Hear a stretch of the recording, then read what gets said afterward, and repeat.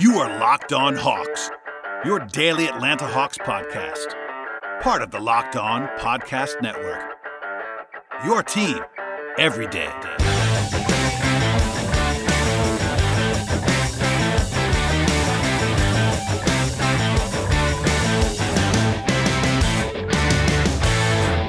Hello, friends, and welcome to episode 739 of the Locked On Hawks podcast. I am your host, Brad Rowland. It is Sunday evening into Monday morning, and we'll start a new week together as we end March together. That's sort of the theme of this podcast, I guess.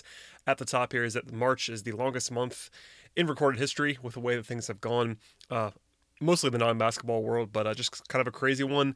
And obviously it's not going to be letting off anytime soon necessarily in terms of the real-world implications of the coronavirus, et cetera, et cetera. And they, of course, do have implications on the NBA world. But to end the month of March, I figured I'd come back with a mailbag podcast, just me this time around. For the most part, these days, I will have a guest on the show. It's just easier right now to talk about different things that go in, I would say, more deep dive fashion between the NBA draft and some, of course, the player review series I'm doing with Ben Ladner, which, by the way, there's a new episode over the weekend that dropped. If you liked that podcast, hope you guys enjoyed that one. The first two of a 5-part series are up, but plenty of draft coverage. We had Spencer Perman on the show last week, and Spencer was very, very smart. If you want to go listen to that and read his stuff as well. We'll continue to have all kinds of guests to talk about the draft, especially because it's the one thing that we know kind of mostly of what's going to happen there, other than the timeline of the draft itself. We'll have plenty of draft coverage. So today's show is going to be a mailbag pod, but actually no draft questions. I got a lot of those, and I'm definitely saving them up. So don't worry if you ask me a question. I've been hoarding it, and I will certainly use it in the future.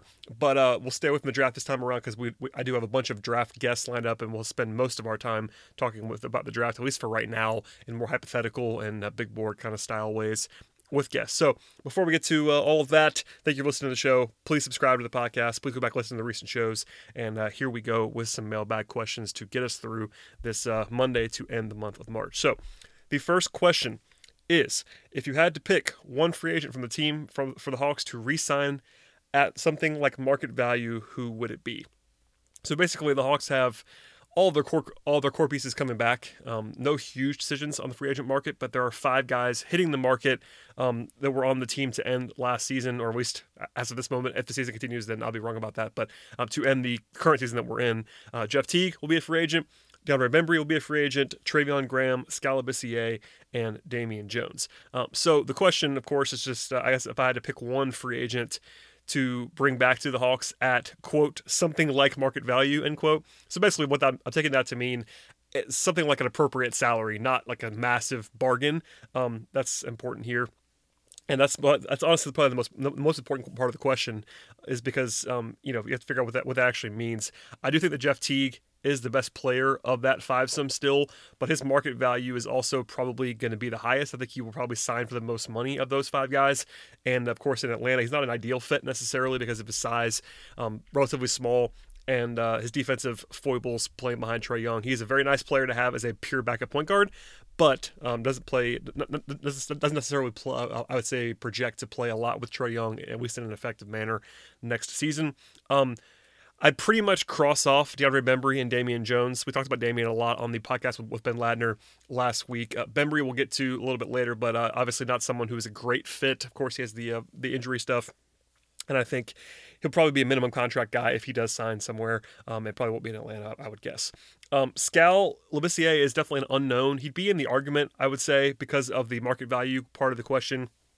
I do think that he might get some nibbles in the offseason in terms of availability, and the Hawks could certainly bring him back. But if he's available for the minimum, that would be interesting because he is a pretty talented guy in a lot of aspects, and he can shoot it, which makes him a pretty interesting bet. I would probably go with Trevion Graham, though, to answer the question more specifically. I've always liked Graham. I think his market value is pretty low, which is good in this scenario, honestly, because the Hawks could use some depth on the wing.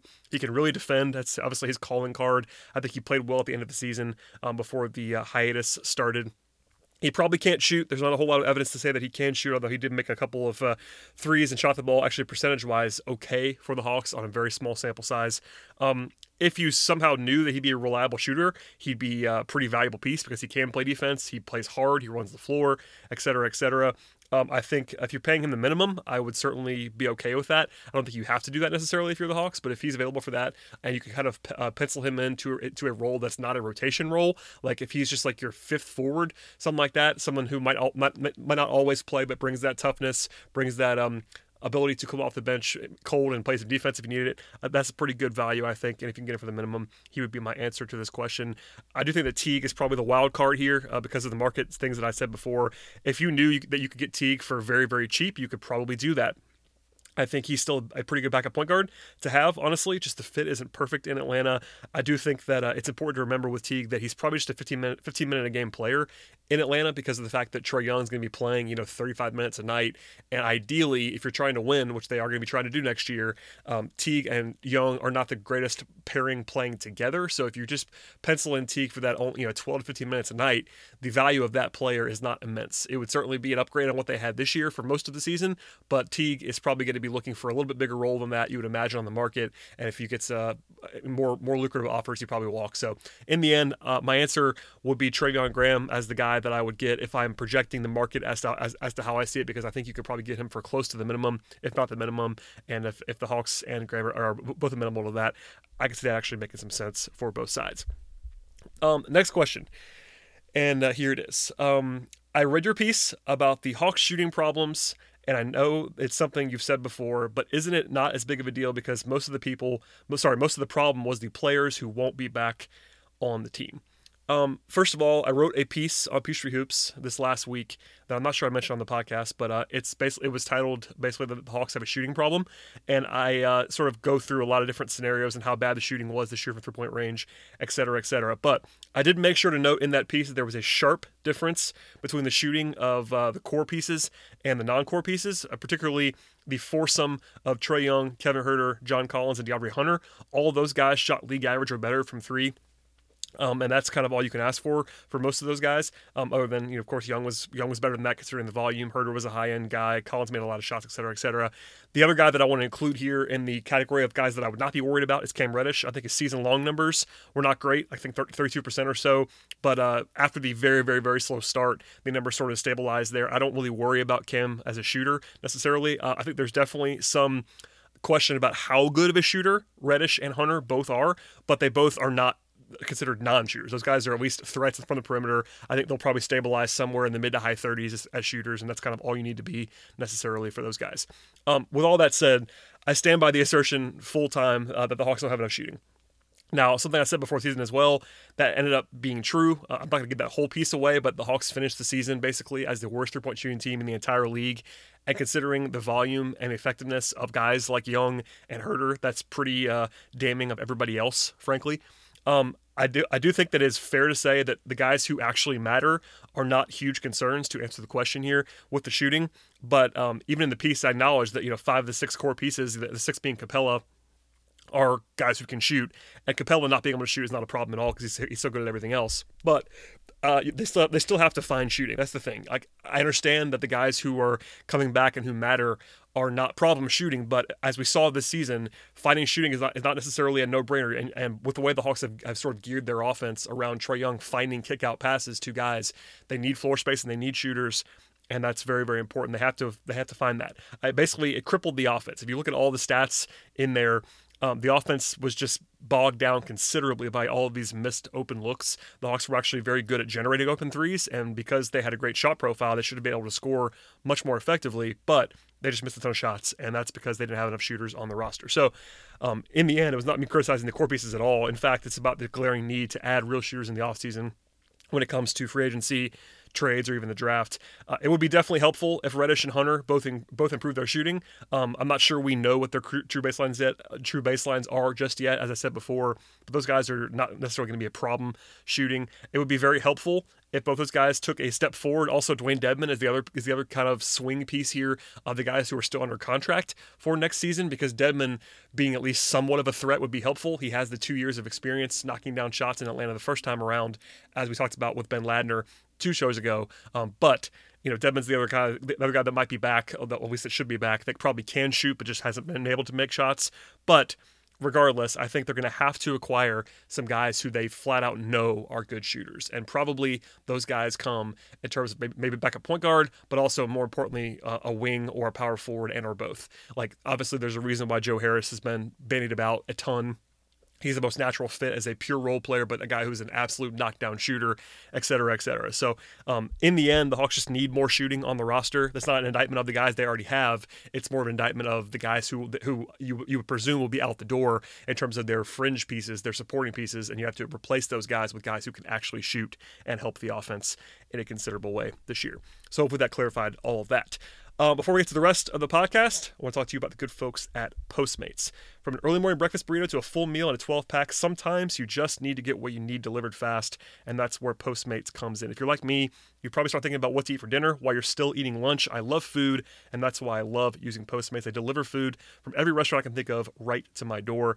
Postmates does not just deliver burgers and sushi, though. They actually make life easier with grocery delivery and whatever I can think of delivery to. Convenience stores, clothing stores, you name it. And that feels particularly important to mention right about now with the way that our climate is with the coronavirus. So no more trips to the store, no more late-night fast food runs. Just rely on Postmates. Download Postmates on iOS or Android. Find your favorites and get virtually anything you need delivered within the hour.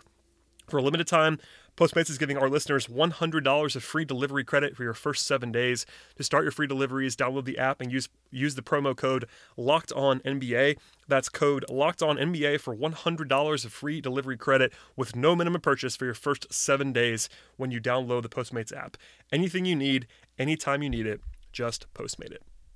All right, we're back to answer a couple more questions here on the podcast. The next one, and by the way, I actually made a pretty egregious error. Wrote down the questions and then forgot to log who they were from, so my apologies on that. Hopefully you will definitely recognize your questions, but there's a reason why I'm not including the names because I don't have them. That's my fault, but alas, here we are. Next question. This one comes from someone. You and Ben, I suppose that means Ben Ladner, are doing a good job in player review, so thanks for that. I had a question about why the Hawks just wouldn't give John Collins a max contract this summer. I think you mentioned something about the salary cap, but is there something I'm missing about why it would benefit the Hawks not to pay John this summer? We talked about this a little bit with Ben. I don't want to get too deep into it, but here we go, just as a short financial-only answer when it comes to the Hawks. Collins, if you use the current projections and all the way the CBA currently works, he has a $12.4 million salary cap hold on the books after next season. So if we presume they did not extend him this summer, when he'll hit free agency, he'll have a cap hold of $12.4 million. So basically what that means is until he signs somewhere else or re-signs with the Hawks will be charged $12.4 million on their salary cap, meaning that if they want to pay him a lot more than that, it would benefit the Hawks to keep him on that number as long as possible. Then, because they will have his bird rights, they can fill in above that number, use that extra space, quote unquote extra space in those few days probably, and then they can go ahead and re-sign Collins above that number so that they actually can sort of maximize their flexibility. So if you were to give Collins a max extension or something like that, it could start around $30 million. Now, it's obviously worth pointing out that the cap could change based on this craziness with the coronavirus. It could go down, but the last estimate was around $125 million for the 2021 season after that season. So the summer of 21, that could be the salary cap number that you're looking at, somewhere in the mid 120s. So if you assume that, something Collins signs for somewhere near the max or something a little bit less than that, that number, regardless of what it actually ends up being, is going to be a lot more than $12.4 million. So in short, if the Hawks were to sign him a year early, that number, the advantage of having the cap number be lower of $12.4 million would go away. If they give him the extension now, then he'll count on the cap in the summer of 21 for that full number. So say it's $25 million, say it's $27 million, that it'll be that number instead of $12.4 million. So because they might spend some of the cap this summer, that could not matter quite as much. But if they wanted to prioritize 2021 cap space, the Hawks could have like $70 million in room that summer. Now that's 2 summers from now, I understand that, but this summer of 2020, there really is no top tier free agent. The only guy who is really that kind of top tier player that's going to be hitting the market is Anthony Davis, and he's probably not going to come to Atlanta. He's probably just going to stay in LA. Whereas in 2021, the class is a lot better, projected to be a lot better. You have a lot more star power, and I'm not telling you the Hawks are definitely going to do this, But if they wanted to prioritize that summer with the free agent class being star-studded, they would have heavy incentive to not pay Collins this summer, because if they didn't do that, they had that low cap hold for John Collins, and if they didn't spend a ton of money this summer, they could still have a ton of money to spend in 21. Now, on the flip side, there's a theoretical potential that Collins could be upset without an extension. I understand that. There's already been some comments from John. Obviously, they think they're going to be looking for a lot of money, him and his agency, and they should, because he played very, very well this season. And if you're Collins, by the way, you probably don't want to take a discount right now because he played so well this season. But on the team side, I think there's a very good argument to not pay him this summer. It's actually where I stand for the most part on most extensions. I think if the Hawks were already over the cap, it would matter a lot less. But because of the dynamics that the Hawks actually have here, we're having that relatively small cap hold. And by the way, if Collins was a top 5 pick, this probably wouldn't matter because he'd have a cap hold in the $20 million range or more. But because he was drafted so low, the cap hold that will be associated with him is only that $12.4 million, about three times his salary. So basically, Collins gets hurt a little bit here by being a lower draft pick. If he had been a higher pick, it would be a little bit more of a no-brainer for Atlanta, and there'd be less risk. But considering the fact that the Hawks would be taking the risk a year early to give him a bunch of money, because also, if you get an injury, something weird happens, you're paying him a year early when you don't have to. The worst case scenario for the Hawks here still ends up with Atlanta being able to match any offer for John Collins, which is not a bad scenario. I think, if you are the biggest John Collins fan in the world and you think that he's an unquestioned max contract guy, the worst case scenario for the Hawks is still maybe he signs a 3+1 with a player option and you only have him on board for 3 more years. But that isn't that bad of an option, honestly, if you're the Hawks. So instead of taking on the risk a year early and losing the cap flexibility, you might want to stay and wait. So I'm not sure what's going to happen there, but the Hawks do have real reasons not to pay Collins that are not necessarily basketball related.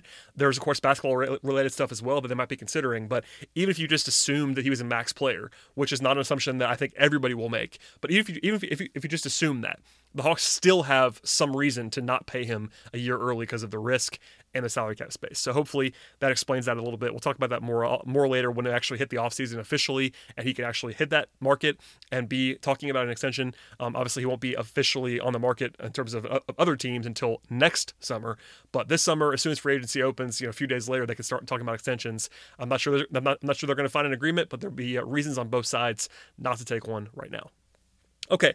That'll do for basketball stuff. I do have one more question that a few other people asked, so I'm not going to attribute this to anyone necessarily, but a few of you have asked what my life is like right now without sports happening. I kind of famously tweet about very little except sports, for instance. I do have a day job. That's the first thing on the agenda here, as I don't normally do a ton of personal stuff, but here we are on the pod. Day job wise, I work for a nonprofit. I'm actually busier than normal right now. I'm working at home, which is nice in this time. I know not everybody gets to do that, and I'm appreciative of being able to work at home. But I'm actually probably busier than normal right now, which is kind of crazy, but it absolutely is the case. As the organization that I work for is just trying to help people and trying to be as available as possible and get through these changes like everybody else is. But there you go on that. So I'm still busy. Normal hours, 8 to 5 or whatever it is during the day, plus whatever else happens. Beyond that, I'm still doing my normal work for Uprock Sports and Dime, where I do my national NBA coverage as well as some college basketball stuff and football stuff, et cetera, et cetera. I actually work for them 3 nights a week, so that takes up a lot more of my time. I'm also keeping up Peachtree Hoops. We've been publishing content. Basically took like 3 days off after the crazy hiatus began, and now we're in full NBA draft mode. We're also doing a ton of player review series kind of stuff up there. So I'm the editor at Peachtree Hoops. That takes some time as well. Even without games going on, we're still trying to get content up and talking about ideas for the future. And then, of course, I'm doing this podcast still, not as much probably as I was before during games, not doing one after every game, et cetera, but some longer form stuff with the draft, diving on that, trying to get guests, et cetera. And then I'm also hosting the Talking Chop podcast. So all that said, I'm still working a lot. I would say not quite as much as if there were sports happening, but if you factor in the day job stuff as well, it's not that far off. With that said, I'm a little bit less busy some nights after 7 o'clock where I would have been covering basketball. So during those nights, I'm watching a lot more TV, watching a lot more movies. I'm reading a lot about coronavirus, which is probably good for being informed, but also bad for my mental state. It's obviously a tough time right now, and I'm probably overeating in some ways, but catching up on a lot of TV, a lot of movies, trying to watch some more NBA draft film, which is the good thing about this. If you want to try to find one for my actual, the stuff that everybody's listening to this podcast would actually care about, I'm trying to, I think I have the opportunity, I would say, to watch more NBA draft film than I probably ever have. I definitely pride myself on watching a lot of stuff. I'm not necessarily at the level of Spencer Perlman or Sam Vecini or the guys that I've had on my podcast in the past, but I do like to be informed on the draft. I write about the draft quite a bit, and this year I'll be able to watch everybody even more because of this free time. So all that said, I am still missing sports. I like sports, I think, more than anybody that I know, frankly, and I think I'm more invested in it. Just all the stuff that I've got going. I actually lost, well, not formally lost, but I'm basically working 0 hours at a couple of different sports outlets that I usually get some income from as a writer, because there's not anything for me to cover. Those outlets I'm actually more covering games and stuff like that. So without games, I don't really have much income coming in on those. I'm still fine, but it's one of those things where stuff is affected. This podcast is affected. Clearly, as you guys know, hopefully you guys are enjoying the NBA draft stuff, and we'll probably do more draft content than just about any team specific show, just because of the fact that we're starting early, because there's not really much else to talk about. When there are new updates, we'll talk about them. For instance, today there was a new CDC guideline extending out to April 30th. I'm assuming the NBA is going to take a while to come back, which is why I'm not talking about that every single day. I'm sure everybody's been seeing the same stuff that I have been about all the ideas that the NBA wants to potentially implement, trying to keep people in one place, et cetera, et cetera.